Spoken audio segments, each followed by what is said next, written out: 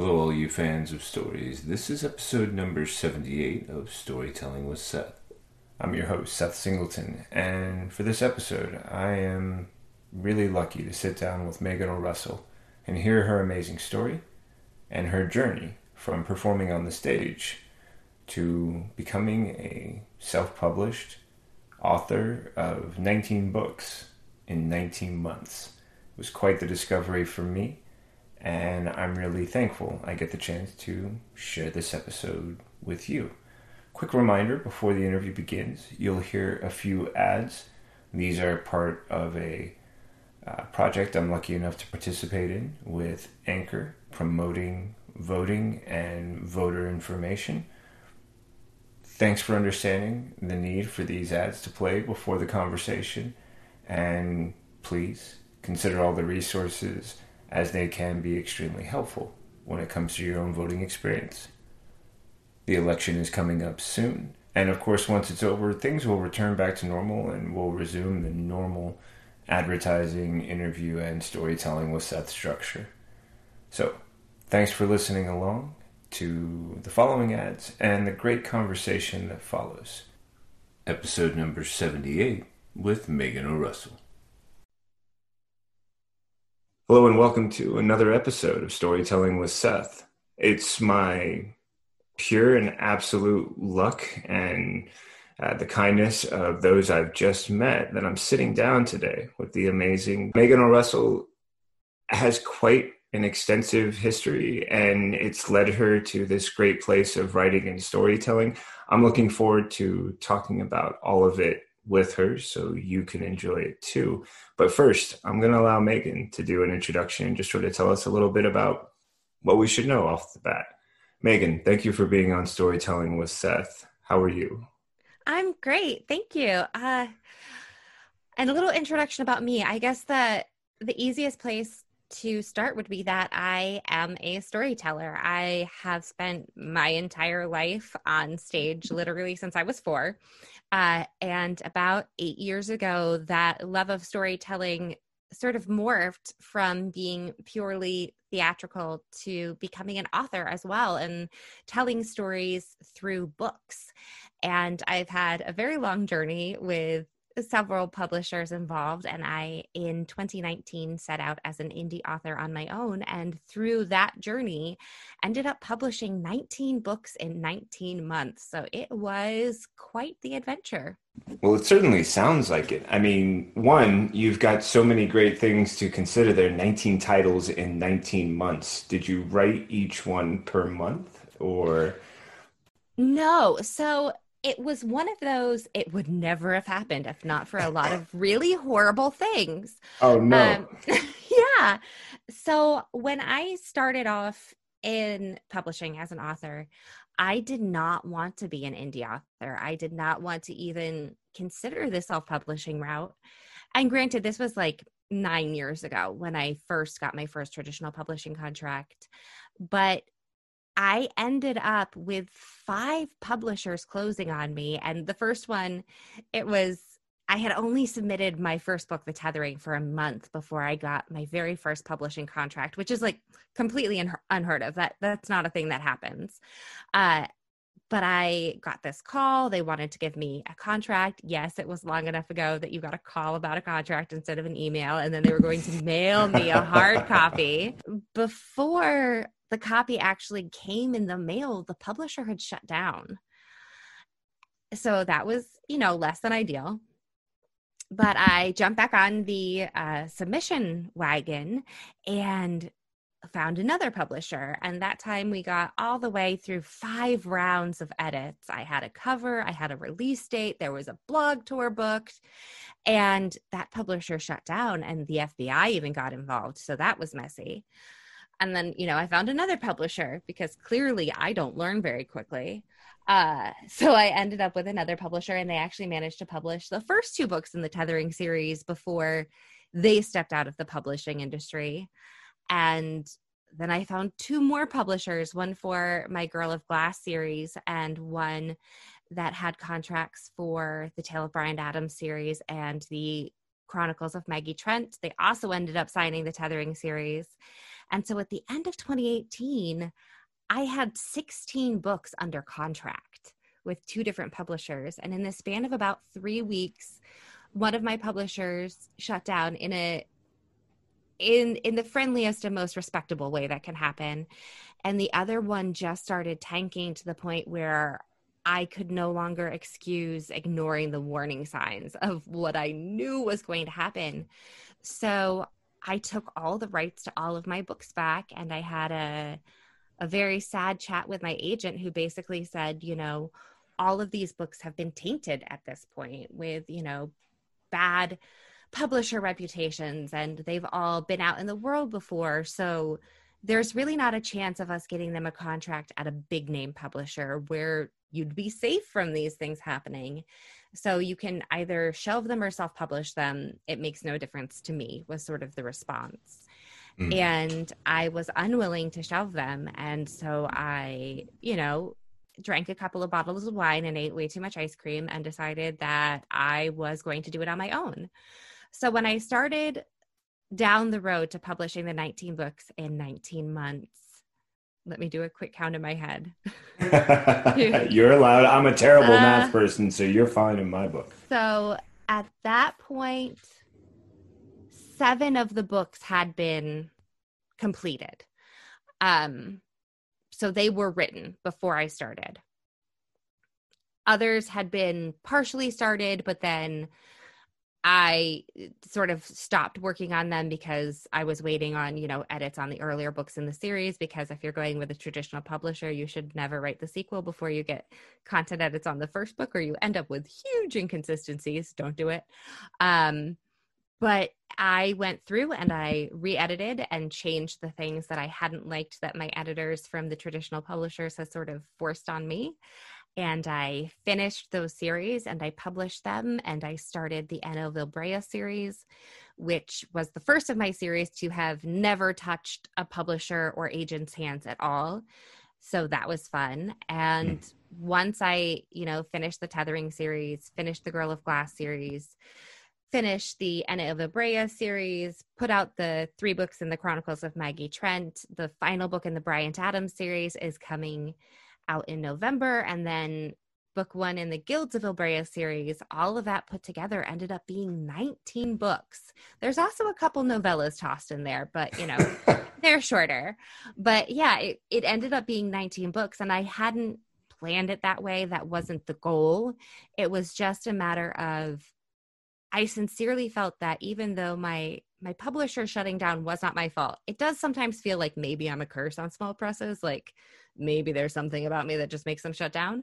But really, realistically, it's not my fault. But I felt like I had betrayed my readers by offering them the beginning of these series and asking them to invest, their hearts and their time in these characters, and then never completing the story cycle for them. And so that really what my goal was to complete these story cycles so that my readers could know how the series ended.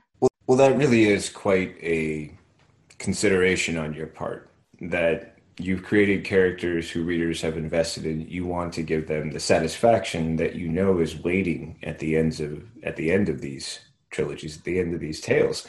And keeping that in mind and using it to sort of motivate the completion of those and making sure they can get in the hands of your readers, that's not something you're always going to hear, but it definitely sounds like something that once you made that commitment, the reward was greater than the effort that you had to put in to complete it.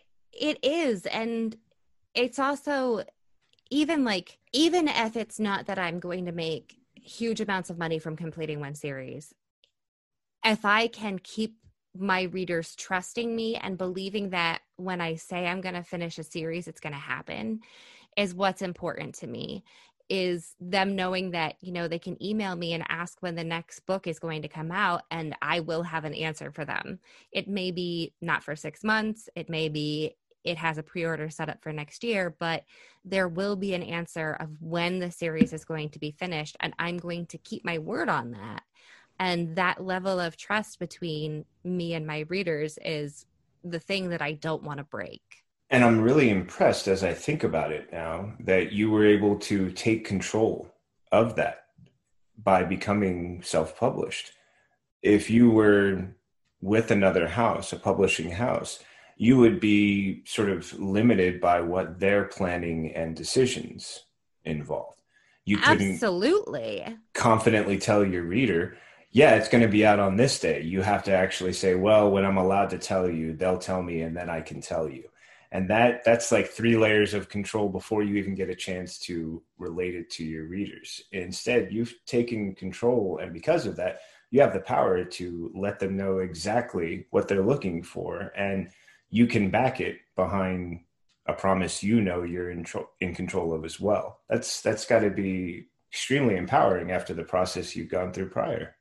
It really is. And one of the publishers I left, they had contracted 12 books from me. And it was after the contract was signed, and sort of why I managed to get out of everything so easily. They decided that no, they were only going to publish one of my books a year, which sounds fine, except you're rotating through 3 series. So at that point, you're asking readers to wait 3 years for the next book in a series, which means it would be 12 years from when book one comes out to when the series is completed. Like, that's George R. R. Martin long. That's too much. You can't ask people to wait that long. They're going to have to reread the beginning books in the series every time a new book comes out. And that's not something I want to force readers into if they want to enjoy my work. Yeah, I mean, wow, that definitely sounds like it's a strategy designed to milk as much as possible out of the books preceding to then build the interest into the next ones. And I'm all for recognizing when there needs to be a dollar made and how the profit side is how the continuation of publishing occurs. But those don't sound like considerations that keep the reader in mind. They sound like they're being made from a purely financial approach. And with that consideration, they're not looking at the timeline the way you are or the way your readers were, which is I can start a book now and I can finish the series 12 years from now. That's that's a very frustrating concept to consider when you put it on a timeline like that. Yeah, it's too much to ask from people when there are so many other books and stories out there that they can go to for entertainment and escapism. So that was one of the best things about not really turning away from traditional publishing. My agent still has a few projects for me that he's shopping to large houses only, no more small presses for me. Understood. But as taking back my entire backlist, that was one of the most freeing things, was just being able to put the stories out there and let readers know what happens. I'm really impressed by the fortitude, the resolve that you showed during all of this, and the reward, which was getting control back over those titles and being able to then do with them the things you wanted. I was wondering if it would be possible to go back a little bit and sort of, look at where some of those where that foundation of resolve came from and how some of it's based on your experiences starting out with your time as a storyteller on the stage. Would you mind if we turn the clock back just for a little bit and talk about how that started and maybe see if we can find some fun threads that tie into your storytelling now? Sure. Wonderful. So tell me how it all started. Were you drawn to the stage? Were you pushed to the stage? How did you end up on that stage? It's, I swear my mother was not an awful mother. But she was a penny pincher. So she had a Girl Scout troop and they had booked tickets to see Arsenic and Old Lace, the play. That is not appropriate for a 3-year-old in any way. But one of the Girl Scouts got sick and they couldn't get a refund on the ticket. So my mother took her 3-year-old to see Arsenic and Old Lace. Not the best. It's about poisoning people. That's about death. Now, but I is was this out of hand for your mom? Was this something that would be characteristic of her as you were growing up, or was this oh, sort of a, oh, absolutely. okay. Oh, yes. If it was free Shakespeare, it did not matter how bloody it was. 4-year-old Megan was in the front row watching like limbs fly all over the place. And she's like, it's art. It doesn't matter. Okay, mom, sure. Let's stab some more people. Um, but in Arsenic and Old Lace, it's a great play, but there is one character who believes himself to be Teddy Roosevelt, and he thinks he is digging the Panama Canal in the basement. Spoiler alert, he's digging graves. But he gets to run down the stairs with a shovel screaming to Panama. And I was not allowed to run with a shovel, run down the stairs, or scream to Panama in the house. And I was like, this sucks. Why does he get to do this? I don't get to do this. And so I stood in the aisle and watched the whole show. And I met the actor who played Teddy Roosevelt afterwards, and he was a very kind, tolerant man. Like I crawled up on his lap and I was like, what is this magic? Why do you get to run inside? And he was like, well, if you become an actor, you get to do lots of things they don't let you do normally. And I was like, this is great. I'm in. I want to do that. So I decided when I was 3, I wanted to be an actor so I could run up and down stairs, which is not the most practical way to choose a career, but that's okay. And it really never left. I started in dance right after that. My mom sort of bribed a studio owner to let me in when I was too young. And then I did my first community theater production when I was 4. And I stayed in theater more or less throughout, my childhood and into high school. And then I went to college as a dance performance major. And I have been making my living in theater ever since I left college, which is, kind of crazy, but it's a great way to make a living if you don't mind traveling all the time. Well, I did notice when I was, looking through your biography that you have traveled quite a bit. It looks like you originally started out in upstate New York, but you've since made your way across North America, including Alaska and even as far away as Thailand.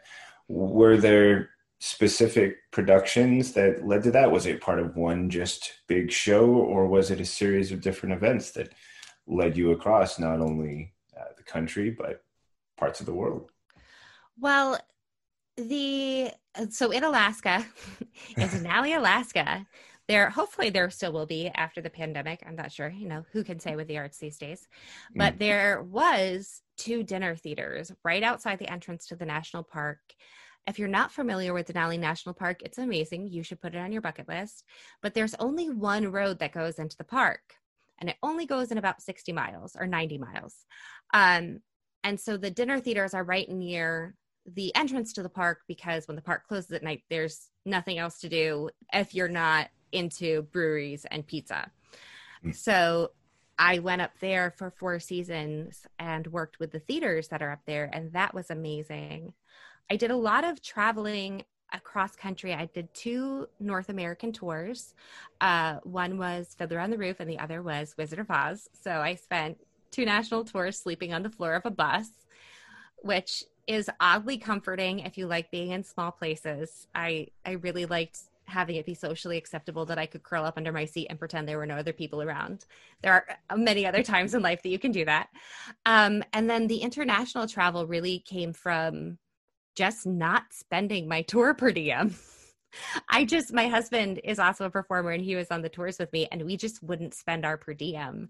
And then we'd take it and travel internationally as our post tour treat. So that has always been very cool when we finish a gig like that, where you have the choice to eat out every day or save your pennies and go international for a while. We've always made the choice to go international. And that has been a great joy for me.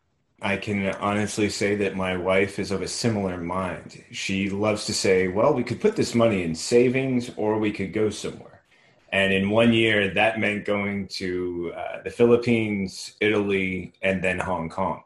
And I was so thankful. I thought to myself, I have definitely picked the right person. We know what we're trying to do here. Yeah, it's great. I love it. I love traveling, and it was so weird because we for the Wizard of Oz national tour, we did oh, I don't know, like months and months on the road. It was like 8 months, 9 months on a tour bus. And then we ended with a 2-week sit down in Chicago. And then we had 2 weeks off before we were doing a resident production of The Wizard of Oz. So we were going to be sitting down at the same theater for 8 weeks. And we had those 2 weeks off, and everyone else was like, I'm going home and I'm not moving. I'm going to live on my couch.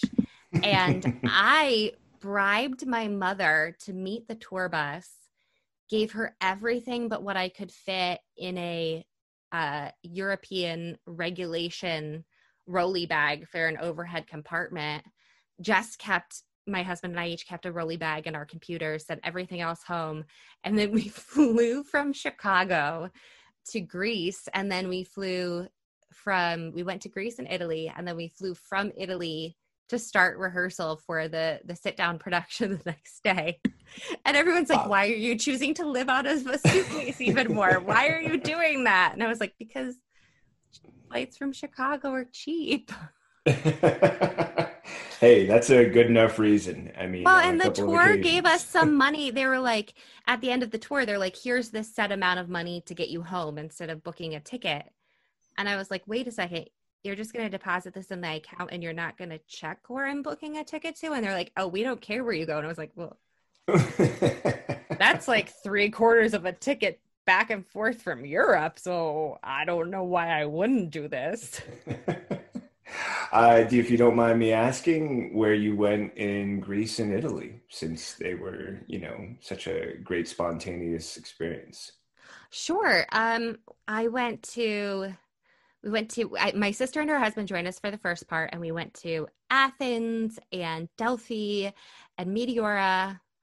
And then we cut back through Athens on our way to Crete, or to Santorini, and then my husband and I continued to Crete, and then Venice and Florence and Montepulciano, and then we ended up in Rome. So just sort of whizzing through Europe for 2 weeks. It was really fun. Wow, yeah, that does sound amazing. I'm going to have to consider running this by we want to go back to Italy. She had gone before we'd met, but when we went together, we landed in Rome and then we went up to Florence to Assisi and then came back to Rome before we finished up. And the only thing that really got me was, man, there's so much more of this wonderful place I would love to explore.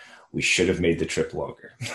Yeah. Well, it was my husband and I. It was our second time to wow. Italy, and I love it there so much, and there is so much I want to explore. And we finally, through me almost murdering him, ended up with a rental car this time, which he had always refused to drive in Italy.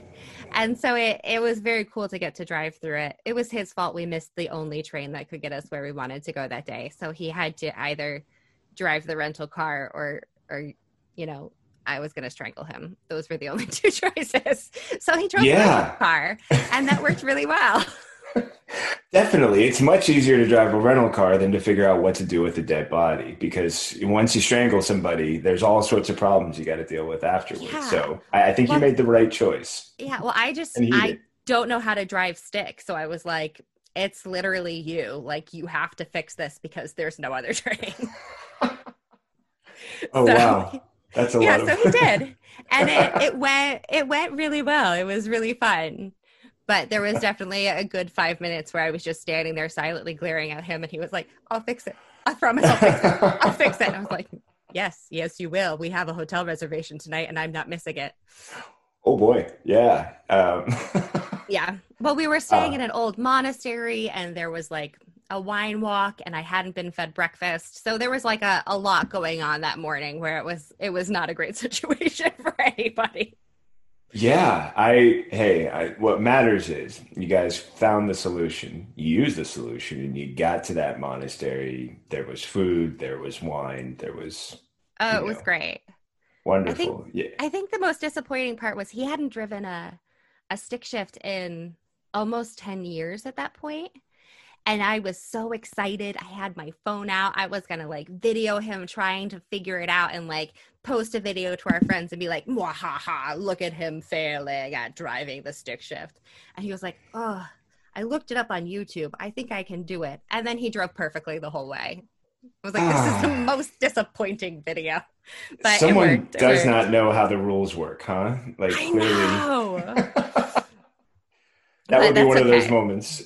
Yeah, that would be one of those moments my wife would say, sorry, 1 week, retrain. I don't know what's wrong with you, but retrain. We're just going to correct all these problems. It's a long running joke between the two of us of, really? You don't know how this works? 1 week retrain. We'll get back to you. You clearly need a refresher. Because we all know how this works. You're clearly messy. Yeah. And just who like reteaches themselves to drive a stick shift after a decade? And he had learned to drive a stick shift on a Model T kit car. So not Wow. really a real car at all. And I was like, this isn't fair. You learn those things from YouTube. That's not how humans work.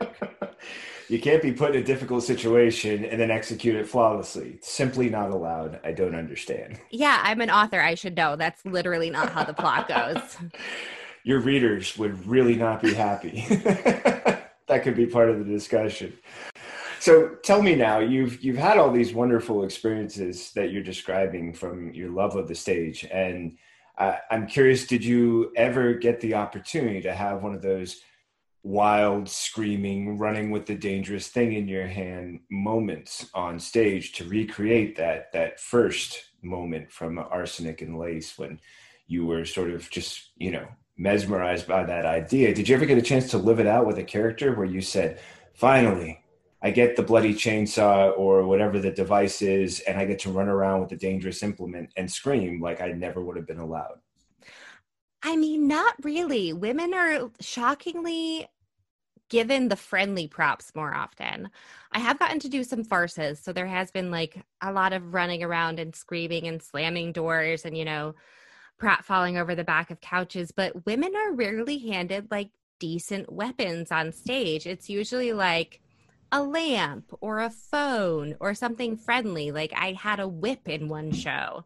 But as far as like shovels and axes and things like that, you really don't get those very often. I did get to have a pretty nice club in Beauty and the Beast for the mob scene. But that was really the closest. And it was more Les Miserables than actually getting to run around. But it was still fun. And, I love doing kid shows. I spend most of my time doing like, the Broadway style musicals like, Beauty and the Beast, Crazy for You, 42nd Street, those sorts of things. But sometimes I get to do kids shows if they're running at the same theater at the same time. And in those, you do get to do a lot of like the weird screaming, running around, doing silly things that would never be acceptable in real life. And I love doing that for the kids because I know that weird slapstick stuff that you're like, really, why am I doing this? Is a lot of times what draws kids into theater more because they realize the absurd things that are allowed when you're on stage. And how one of my favorite things from having a conversation with a lot of really fun actors I knew in my 20s when I was starting out as a writer, but also getting the chance to meet all these great different artistic personalities was that there was this position of, but it was my choice. When it came to this character, I was making choices, and this is the choice I ended up with. And the sort of freedom that would go with some of those choices and the things that were allowed if that argument was, something that connected strongly enough with the character. I was always sort of strung away by that, thinking to myself, what a freedom. If you can find a reason why the character would make that choice and you can stand behind that choice, what can't you do? I mean, I'm sure there's limits, but it sounds like you got a chance to push those and demonstrate it for kids who love that kind of thing. Yeah, it's true. And one of the so I do a lot of the work that I do is in the ensemble. So sometimes you get to be the person in the spotlight and that's fun, but a lot of times it's more fun to be in the ensemble. First of all, you do a lot more work, so that's great. The show goes faster. But also you get to be a lot more people and sometimes you get to be someone who the light isn't on. And when the light isn't on you, you can sometimes do some of your best work. I'm a little notorious in the company that I work for most of it's okay, just give her a prop and put her upstage, it'll be fine. because I will have a great time. And I was doing a production of Saturday Night Fever, and they just needed people to make it look like it was a club, even though they were out of actors. And so they just put me upstage on a platform with a martini glass by myself for 10 minutes in this martini glass. And I had a scene, and I never pulled focus from what was happening downstage because I'm a professional. But the director was like, that's the best work you've ever done. That was amazing. It was my favorite thing. Or I was in a kid show, and for some reason, everyone else in the show was in this scene, but my character was just not with them for no reason. Like the playwrights had just forgotten to include her. It was very odd. And so they were like, just have problems getting out of your desk chair. We were all students, we were kids. And so I had like 5 minutes of being stuck in this desk chair, just me and my backpack trying to get out of a chair for like 5 minutes. And so I got to end up like upside down, and I was tangled on things, and I couldn't get my backpack. And it was weird, but it was fun because I wasn't in the light, and the director told me to get out of the chair. So I'm going to spend 5 minutes getting out of a chair. Oh wow, Megan, that's a great story. I love stuff like that. Like there's such an amazing opportunity when, like you described it, the light isn't on you and you don't pull focus, which is I loved how you pointed out that you didn't do that. You're a professional, you know the difference, but you were able to do exactly what was needed for that moment. And man, that has to be a great experience, a great feeling. I'm really thankful you shared that story with us. Really. Of course. So tell me about the beginning stages of moving away from primarily being on the stage and using your gifts as a storyteller to put words on the page and eventually even take on a new role performing with them, which we'll get to a little bit down the road. But starting with the sort of next stage of progression, did you move from the stage directly into writing, or was there a series of other events that led to that? Well, pre-pandemic, I was still on the stage. I just sleep a lot less. But I haven't really stepped away yet. It is my goal. I don't think I could ever actually leave theater. I don't think I'm capable of it. It is my goal to only take the shows I want to do, you know, never do those awkward shows where you're like, why am I here again? But I don't think I want to step away completely. I don't think I would ever be happy. I started writing because I was actually in a production, which was one of the ones that, I would not take now. And I was super unhappy. I was not happy with the cast. I wasn't happy with my track in the show. I wasn't really happy with the living environment I was in. And I just needed something else. I needed something that I could be in control of in my life. I needed an escape. And so I started working on The Tethering, and I was not like sitting in my basement, windowless, black mold room in cast housing, being like, I'm going to be a published author. I was just literally writing scenes in a notebook. And I did it in the wrong order. I was writing things not in chronological order. Sometimes I had written the same scene twice because I just liked writing it. And it wasn't until I was like, yay, I finished it. And my husband saw it and he was like, okay, this is good, but this isn't a book. And I was like, oh, should I make it into a book? That we sort of were like, oh, well, now we have to put it in an order and like edit it. Geez. But it started out as that, as a way to sort of escape and have something I was in charge of. And one of the things that I like most about writing is normally you end up with a director you like and a choreographer you like and a cast you like, and you have a great time and you do this wonderful professional show and you offer your audience an emotional turning point and then you go home and it's great. But sometimes you're in shows where it's just awful. And you're not happy with the director, you're not happy with the choreographer, and the cast is filled with divas, and your roommates are noisy. And the plus side of writing is you are the director, you are the choreographer, you're the casting director and you can kill off any characters that make you mad. So it's amazing because you are in control. You control the environment. To a certain extent, in staying true to your characters, they do end up having some control. But you're the one who put them there, and it's your fault at that point. And so that was what really pulled me deeper into writing, was that sense of autonomy of I can create this art and it doesn't take 30 other people to make it happen. And I loved that. And so after I got the first book, The Tethering, published, I started working on other projects, and it's just sort of, I mean, depending on who you ask, spirals out of control with how many books I have. But it is the same thing as being in theater, where you want to be an emotional catalyst for your audience. You want to tell them a story. You have this idea of what you want them to feel when they either leave the theater or close the book. And so those things are also similar. It's really the same job. I'm just in charge of different aspects of it. And I am spending more time writing and less time focusing on theater, especially these days with, theaters not being opened. But to me, the two careers are a perfect fit because I can write when I'm living in cast housing. I can write from my seat on the tour bus. I can write from my room in Alaska. So both careers really work very well together. Wow.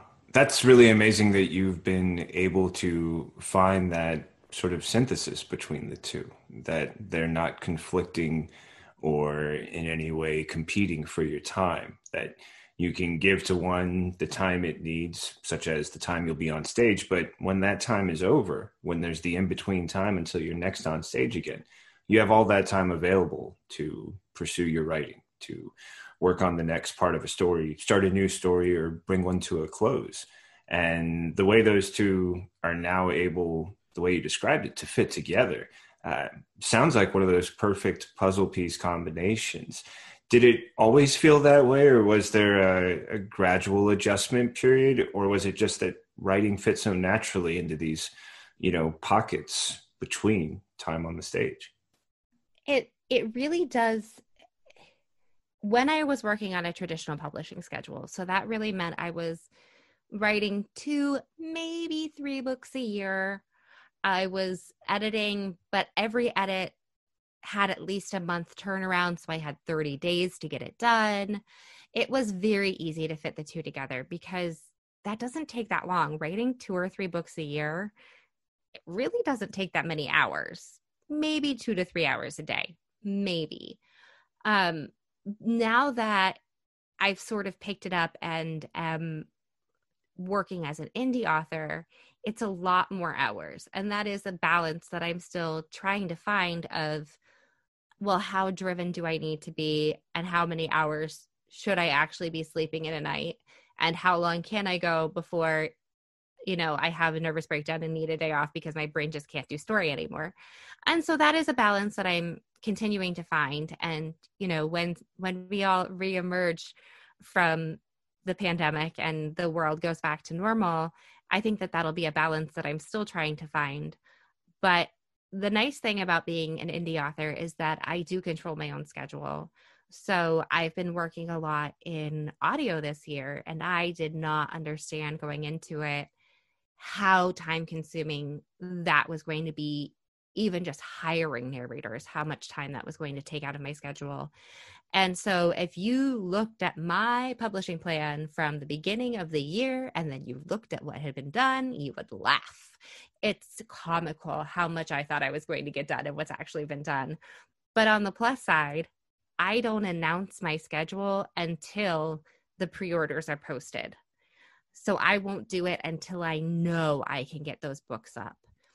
And so there's no one who's disappointed but me. But it is a learning curve. And I think it's going to continue to be a learning curve for at least, the next year and a half, 2 years, as I figure out what life is going to be like after all the chaos and how I really want to manage my business as an author. But since I'm the one in charge of the schedule, I have that room to grow and learn as I go.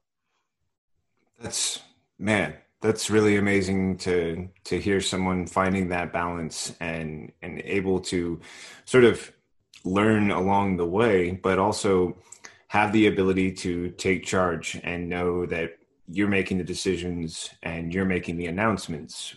Um, Tell me about these characters that you have brought to life in your books, how they've grown to become the series that they are, and maybe with someone who's new to you as an author and to these titles might best benefit from hearing a description of any of the series, a brief synopsis of a few, or maybe some insights into whether or not there's a connection between these series as far as thematic, or if each is an opportunity to focus on certain aspects, storytelling or character or something else that was valuable and that you can share to those who are listening. Sure. I think I all of my stories are very character driven. I think that's the actor in me. I don't know how to function if it's not character driven. Um it's also very weird. Like thank God for my husband because he is such a tolerant man. I make him read all of my books out loud to me as part of my editing process because if it can't be said out loud, I don't want it in the book. It has to be natural in your mouth or I can't do it even if it's just like narration and describing something in a cave. I just want it to be able to be spoken because the spoken word is part of me as an actor and he does it. He reads them all. So he's great. That's very impressive. I can't get my wife to read much of my stuff because her biggest problem is at some point I change something. And if I change the thing she likes, she's like, well, wait a minute, what are we doing here? And I'm like, this is revision. This is, how we get to the place. It's amazing that he's so committed and willing to be that voice for you. So you can hear how these sound in someone else's mouth and sort of figure out when it does or simply doesn't work. Yeah, no, he's great. I think he's only made a bargain with me once. There was one character where he was like, if she dies, that's it. I'm never helping you in another book again. I was like, okay, she gets to live. Fine. But I wasn't going to kill her anyway. But it's really funny because when I join a new cast for a show, there's always the inevitable, wait, you're an author. Wait, you have how many books? Where do I start? And it's hard. It's hard to say where someone should start. It really depends on what kind of vibe you're interested in. All of my books are YA fantasy. Some are more mature than others. But if you just want like to sit around and laugh and be taken away in an absurd story, then The Tale of Bryant Adams is the series you want to start with. The first book is How I Magically Messed Up My Life in 4 Frickin' Days. And from the title, like you can tell it's modern, it's funny, it's tongue-in-cheek, it's in Manhattan and he has a cell phone that contains an entire magical library. It's weird. It's things like that. It's fun. I love it. It's fun. Then there's Girl of Glass, which is a dystopian with some paranormal. So that is my book that it's not a message piece. I never want to have a message, but the question I wanted to ask is, what does the end of the world look like from the point of view of the upper 1% who's chosen to survive? And if you are one of those privileged people, what do you need to do about the people who are suffering? What is your obligation there? And that was really fun to look at dystopian from this different point of view and required some very cool research trips to a lot of botanical gardens and biodomes. So that was fun. The Tethering series is a contemporary fantasy that really has a very strong love story at its center. Maggie Trent is sort of Chronicles of Narnia meets Doctor Who. There's world hopping and it's very much like a Creature of the Week where each book is its own adventure and they do have the overarching plot line, but it is Creature of the Week. Here's the bad guy for this book. As far as characters and interlocking worlds, the biggest one for me are my Ilbrea books. So I wrote Anchor and Crown, which is book 1 in the Guilds of Ilbrea series first. And I loved that book and I loved writing that book, but there was one character in it, Enna, who, as I was writing her, I realized she was bigger than the role I had given her in the Guilds of Ilbrea series. And she needed her own series. So I shelved Guilds of Ilbrea and I wrote a series for her that is 4 books and 1 optional prequel novella. It's the End of Ilbrea series. Book 1 is Ember and Stone, and wrote her whole story down that is separate from Ilbrea or Guild of Ilbrea. And my plan for that world is that I actually want to have 7 series that take place in the same country, and they're all going to be separate. You could jump in at book 1 of any of the different series. I've been meticulously careful to make sure that all the information you need is there without, pulling this is how we play Quidditch for the 5th time on anybody. But it's been amazing to explore that world from different points of view. And I think my fascination with that is really from being an actor and being on stage. And it's one of those ensemble member things. So if you are, the one belting down stage in the spotlight, you're probably the same character for the whole show. You have one point of view, you have one focus, you have one core motivation that's drawing you throughout the story. But when you're an ensemble member, your point of view of the action of the story, of the protagonist, what their actions are, if they are good, if they are bad, what you think of them as a person, what you think of the world, it changes every time you change wigs. So you could have 7, 8, 9, 12 different points of view in a 2.5-hour show. And you view everything so differently depending on who you are in that ensemble. And that's really why I want to look so deeply at Ilbrea and what does it look like from the sorcerer's point of view? What does it look like from the commoner's point of view? What does it look like from the people who are actually in the middle of the action fighting everything? And, it's hard to plot all of these stories that are completely separate, have their own beginning, middle, and end, don't interact with each other, but lock into the greater whole in a meaningful way, not only for the world building, but for the reader. But that's why I want to do that so bad, because it's a big world and it has more stories to be told. And I want to take the time to tell them all. And maybe readers will only read Enna's series and never go on to Guilds of Ilbrea. And that's cool. She has a beginning, middle, and end. It's a full series. You don't need to go any farther with it. But if someone were to want to read all 7 series, they would see the entire world. They would see all the perspectives. And I really want to offer that to my readers. It's quite a gift that you're offering. Hearing the descriptions of each one of these series, I'm completely caught up. I'm lucky enough to podcast on a regular basis with quite a few comic book nerds. And one of them is a devout Doctor Who fan. And as soon as you said, oh yeah, it's like, Creature of the Week, Doctor Who Adventures, I was like, well, I know someone who would like that. And as you were describing each series, I was reminded of someone that I knew who would be drawn to it. Some of those people might even include me. I like dystopian approaches. As soon as you mentioned the idea of the 1% and dystopia, I immediately was drawn to all of my favorite books, from stuff like Survivor, where you're on a plane and this guy's telling you how we got here and it counts it backwards, to wonderful other stories. I'm curious what your storytelling and reading experiences were like that might have helped to be inspirations for the stories you're telling now. Were you a big fantasy or dystopian science fiction or humor fan when you read? What did you enjoy reading when you were younger? What do you enjoy reading now? Where do you find your inspirations? I was a very early reader. And I would read basically anything that I could get my hands on. I was lucky enough my father volunteered at the local library, so they'd let me cheat and take out extra books sometimes. So that was nice. So Yeah, lucky. because all the librarians knew me because he would help like tutor people on computers. And so I would get stuck sitting in the back room while he was like volunteering to help people. And so they knew me well enough that they knew my dad was coming back next Tuesday to help people with computers. So if I needed 2 extra books, that's fine.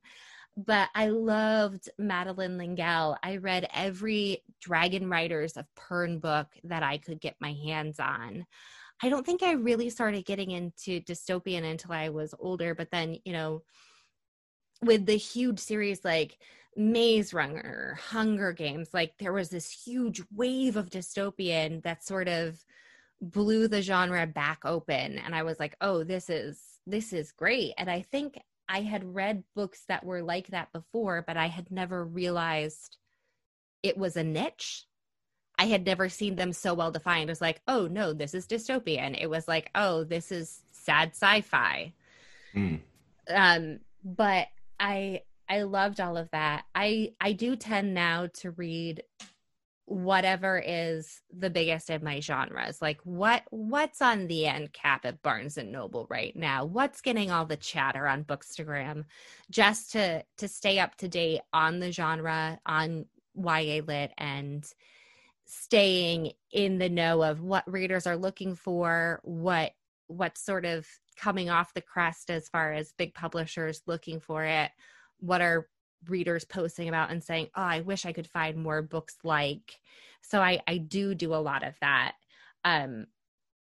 Yeah, but even still, it's some are fantasy retelling, some are contemporary fantasy, uh some dystopians thrown in there. I love some good stalking Jack the Ripper, just, for a little absurdity in my life. But yeah, mostly YA fantasy, just because even with all the reading I do, I still feel like I'm behind on what's big in the genre right now. I'm impressed that you keep up that much. There are times when I'll hear about a new book series and I'm like, wait, how many books into it? When did I miss the first one? How did this happen? And clearly there are ways to keep up. I'm curious now what some exploration will reveal to me about those opportunities and what they can tell me about what's current in the genre. Because sometimes I come to things so late that I'll hear later, like, yeah, that book series has been out for like 10 years. Are you not paying attention? Now it's being made into something else. And I chuckle and say, okay, so I missed that one. One of the things that catches me also is I'm reminded that I was lucky enough with those great fun nerd friends of mine to sit down with a young a YA author named Cami Garcia. And she's recently been doing some work over in the comic side as well. And it was fun for us to talk about her transition because she revealed something that I got a kick out of, and it's something I'd love to follow up with you. And that's when she said, I hate writing scenes. I'm great at dialogue.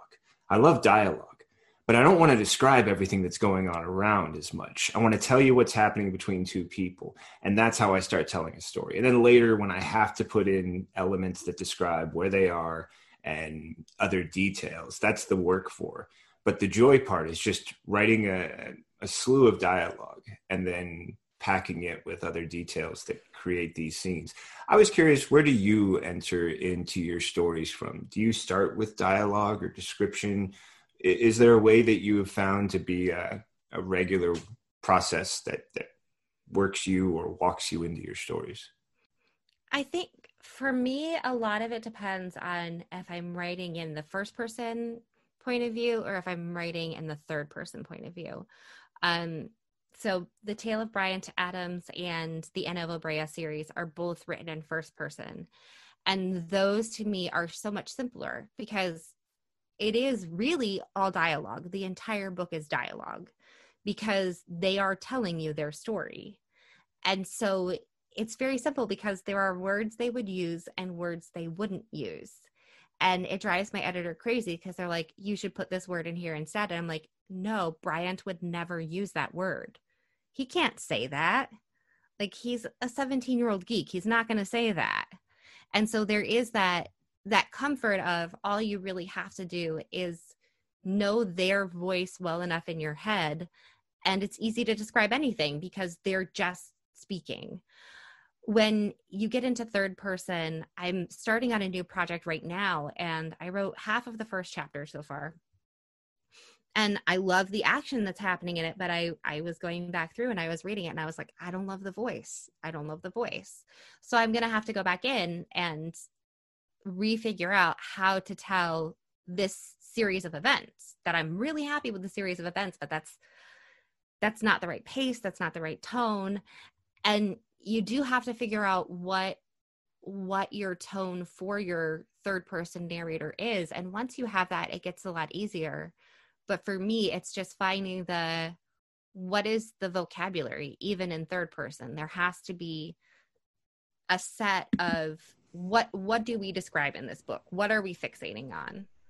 Is this world built around sights and smells? Is this world built around we have so much different food to try? Is this world built around what the street feels like under your feet?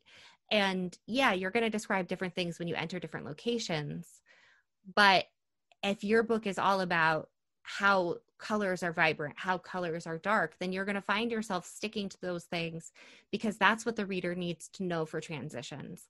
And then you can pepper in other details like, oh, and the flowers smell really nice, or, oh, the bakery smells bad. That's really weird. But there is going to be those consistent details that they subconsciously are looking for because you've started giving them to them from the beginning. And that's what I'm still looking for on this new project is what do we always need to notice, and what vocabulary set do we use for it? Are they vivid colors? Are they plain colors? Are we using purple and red, or are we using, scarlet? Are we using sapphire? Are we using emerald? Like, how do we do this? And I think it's just another character voice, but it is one that is 10 times harder to discover because they aren't just talking to you. I would agree, and I'm also amazed as I think about that. I get amazed a lot. So if you hear me say the word amazed numerous times, as I have throughout this, it's just I enjoy listening to others because the thought process that you begin with something like that, it brings me back to that idea of what you were talking about with the first person narrator, how you can understand what that character would and wouldn't do, what they would and wouldn't say, how they would or wouldn't say it. And it in many ways comes back to those choices that you would make as an actor and the way you would play a character and how you would present it, depending on whether or not you're the star or part of the ensemble or the role at that moment.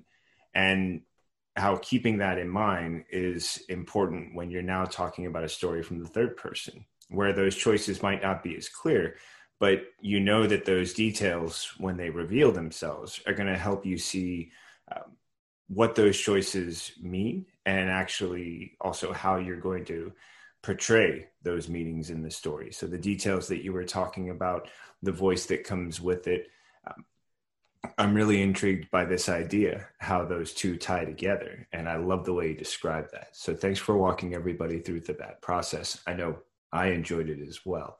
And I think something else that other people might enjoy, and I will, is talking about this next stage that we had a chance to sort of mention before we started recording. And now I would love to hear as much about it as possible. And that's the approach that you're developing, which is taking these written books and turning them into great audio stories for your listeners. Yeah, I am really excited.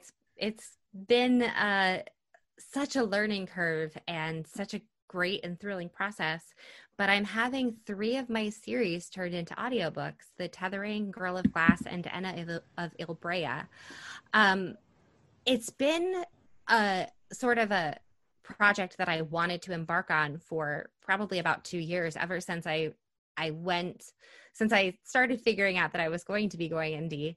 I knew that I wanted to have audio for my books because it is such a booming market, and there are some people who can't access books unless they're in audio, or there are people who the only time they can read is when they're commuting and they can read with their ears. And so I knew that that was something I wanted to do, but figuring out how I wanted to do it was a different beast entirely. The hard thing about being in charge of my own books is there are so many jobs I want to do, but the only thing I'm the only one that can do is creating new content, is writing books. And originally I wanted to narrate the female protagonist myself. I am an actor. This is what I do for a living. And I think having a story told by the author does have a great value, because then you know exactly how the story is meant to be told. I quickly realized that I will never have enough time to narrate all my female protagonist books. It's just not going to happen. I would have to stop writing, and writing is the only job only I can do. So it took a lot, because your books are your treasures. They are a part of you. But I did decide that I was going to let it go and hire some narrators. So I hired a narrator for the Tethering series and for the Girl of Glass series. I hired them both through the ACX platform, though the books are released wide, not just through Audible. So you can request them at your local library or get them on Apple Books or Kobo Audio or wherever you like them. But listening to the auditions, and it's weird because I'm an actor. I audition for a living. It's a thing. But listening to people read samples from my books because they wanted me to hire them to read my books was such a strange experience. Just being like, really? I'm that fancy? You're like sending me these. I would get emails. So they send you their auditions, but then your email address is available to them as well. And I'd get emails being like, "Dear Miss O'Russell, I am so interested in working for you. I bought your book and I read your book as research." They read my whole book as research for their 2-minute audition. And I was getting all of these emails, and I was like, I'm not this fancy. I'm never going to be this fancy, but thank you very much. But I found 2 wonderful narrators for the series. And right now, Girl of Glass, the sequel, Boy of Blood, are both out. Night of Never will probably be out by the time this podcast airs. It's almost done. I just need a few more days. The Tethering is out. The sequel to The Tethering, The Siren's Realm, is almost ready. And it's been great. More time consuming than I thought it was when I hired it out, because proofing audiobooks takes forever. And that is not something I'm willing to hire out, because it's my book and I need to hear it for myself. I'm not going to release something to my audience that I haven't quality checked thoroughly, even though my narrators are amazing and I completely trust them. I just, as a human, have to do it myself. And then I am narrating the Anna of Ilbrea series myself. And I have a wonderful, wonderful sound engineer, which is great because there's no way I'd get it done otherwise. But with Anna, because it is first person, and because of her story and her place in the world of Ilbrea, there was no way I was going to be able to find someone to do it for me and not make their life a living hell with being like, no, that's not how it goes. So I was like, I just need to do it myself, because I'm going to be an actor's nightmare and I don't want to do that to anybody. But right now, Wrath and Wing, the prequel novella, is available. The first book, Ember and Stone, will soon be available. And it's been amazing as an actor to have that challenge of telling a story on such a small scale, on such an independent scale, because, on stage, you have this entire world, and then you're in a recording booth, and the world is still there, but only with your voice, and a very quiet voice at that. And so it's been wonderful, but I'm really happy with how it's turning out, and I'm very excited to get that into the world. But that audio has been why my publishing schedule for this year slowed down so much, because it's just one of those, it takes me about, and because I'm, a perfectionist, so it goes very slowly, to record an audiobook for me is about 40 to 50 hours work. And then that's not with polishing it and proofing it. And then for the audiobooks that I've hired out, that's still about, 15 to 20 hours of proofing. So if you add all those up for the 12 audiobooks that I'm going to have out by the end of the year, that's like writing 3 novels worth of time. But, it's 12 audiobooks for 3 novels worth of time. And it's a whole new reach of readers and listeners that I can't reach otherwise. And I want to have my stories be as accessible as possible. And so this has been a very important project to me. And 2021, I will relook at my schedule and see what other audiobooks I can put out there. But I definitely want to stay in that community and maintain that availability for my readers. Megan, thank you so much for describing all of that. I don't tell a lot of people because it was just a fun personal art project, but I took a short story I wrote and turned it into an audio story.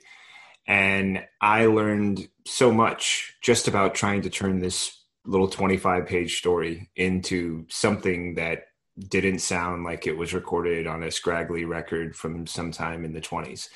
And figuring all of that out and the time that it took, I thought to myself, oh, this was a neat experience to learn, but it was also a teaching experience that showed me how much time would be necessary if I tried to turn future stories into audio, what I would need to do.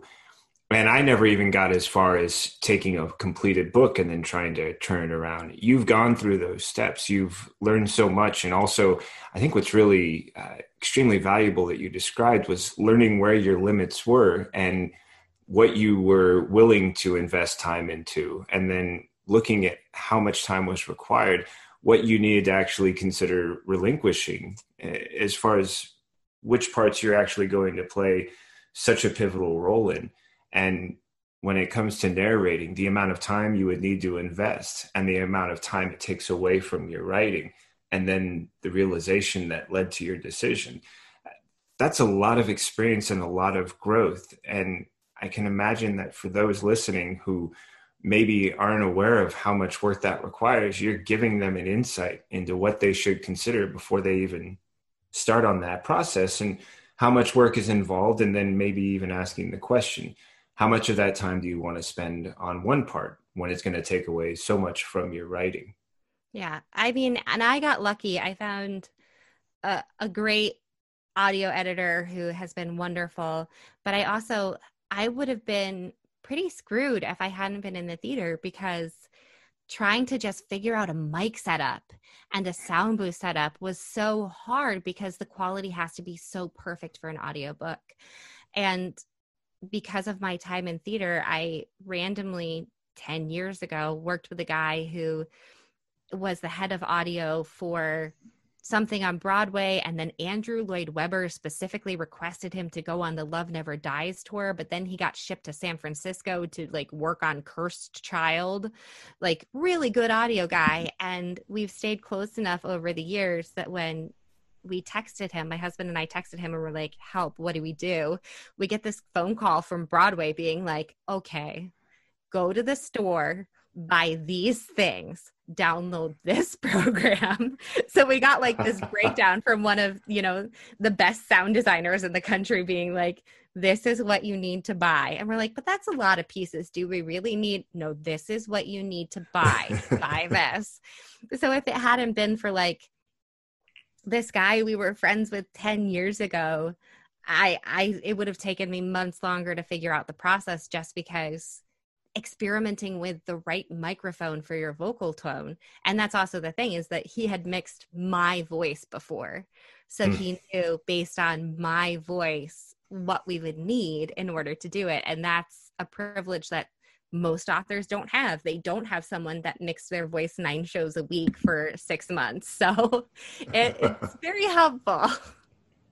That's amazing. Well, I think it's also another great example of how important it is to maintain those great relationships, because you never know what you and someone else can do for each other down the road, and what the experience you had together can lend to that. That's wow. I mean, that's really impressive and a testament, if nothing else. Megan, you have done so much. You have so much ahead on the horizon. How can people keep up with you? Where is the best place? I mean, I was lucky enough to check out your website, but I know there are probably, given the way social media is, or other platforms that people can keep up with you. is there a best way you recommend? Do you have a favorite, or do you just want to list them all? It's your choice. So you can find me on Facebook. My name is Megan O. Russell, and that is O''Russell. You can find me on there. I'm also on Instagram as O Russell Megan because they wouldn't let me put my names in the right order on Instagram. My website is meganorussell.com. You can find my books there. You can find links to all the audiobooks there. You will also find my podcast there, A Book and a Dream, which has a lot of fun things about being an author and fangirling about different books, and it's a great time. So you can check me out there. I'm also on Twitter, and you can email me anytime at megan@meganorussell.com if you have any questions about, the authoring processes. I am happy to help. Thank you. That's huge. And thank you for bringing up Book and a Dream, the podcast. I was measuring how much time we had, and I was like, okay, that's going to potentially be one that we come back to. If you're open to a follow-up conversation, that would be a lot of fun. I've been working on a question that I would like to ask people at the end of each interview. And I was always moved by the Inside the Actor's Studio. I love that. The version of the Proust interview. And I decided to narrow it down to just one of those questions. Okay. And I'm going to propose it to you in the way that I would like for it to sound, and we'll figure out if I actually say it that way. But should the end of your time on this earth arrive, and when it does, and you pass off to whatever's next, do you want someone to be there, wherever that next place is? And if you do, who would that person be, and what would you like them to say to you when you arrive? Ooh, that's tough. I don't know. I mean, the family loyalist in me is like, I should say like my great grandmother or something meaningful. But really, there's a theater producer who I worked with who has not passed on. He is still here. But he's, 60 years older than me. So hopefully he'll go first. As horrible as that sounds. But he said the best thing, and I'll edit it because I don't want to swear in your podcast. But after a horrible rehearsal, it was bad. It was a dress rehearsal that was just a nightmare. And he comes back into the room and he stops in front of the whole cast. And he said, "Well, kids, we got through the effer." And he walked back out. And that is the single most inspirational thing anyone has ever said to me. Like, sometimes that's it. That's all you got. You got through it. And I feel like when my time comes, if someone's like, "You got through," then that'll be enough for me. That's what I want to hear. That's awesome. I couldn't think of a better answer. And my favorite thing is hearing an answer like that, because I just think to myself, man, there's more to that story too. And there's more to the meaning behind the story. But the fact that you were willing to share that part of the story with us it's like a gem. We all get to take it with us now, right? Like, just, there's a treasure. And if we all get that little gem that we can take, that's quite a gem that you've gifted us with. So, Megan, thank you. I've loved exploring your storytelling, your process, your characters, your adventure, and, as I said, for leaving us with a great gem at the end. Well, thank you. It's been wonderful to talk to you. I had a great time. Wonderful. That's going to go ahead and bring this episode of Storytelling with Seth and my conversation with Megan O. Russell to a close. You've heard all the great ways that you can find her. I'm going to encourage you to do so, simply because it looks like there are just so many stories ahead, and I'd hate for you to miss out on any of them. Thanks very much for joining me and this great conversation with the amazing Megan O. Russell. I love how many times I said amazing. I figured, why not punctuate it one more time? The amazing Megan O. Russell. What a great story. What a great experience and a journey from the stage to books, audiobooks now, and a future that's still unwritten. I loved hearing so much about her story. I'd love to hear any of your thoughts. Please remember, if you have any questions, comments, or anything else you'd like to let me know, share with me about this or any episode of Storytelling with Seth, you can find me on social media. I'm the number one more Singleton on Twitter. I'm Seth the Writer on Instagram, although my dogs, Bruno and Fiji, are much cuter, and I'll understand if you decide to interact with them over me. And then finally, visit me. Leave me a voice message on the Anchor platform, or contact me on my website, Seth Singleton Storyteller. Or, for an adventure, just type my name, Seth Singleton, and the word story into a search bar, see what comes up, and we go from there. Really enjoyed the opportunity to share this, like so many other great conversations, with you. And I'd like to give a quick shout out to the amazing blind blogger for introducing me to Megan O'Russell and a few more guests I'll be featuring here on upcoming episodes of Storytelling with Seth.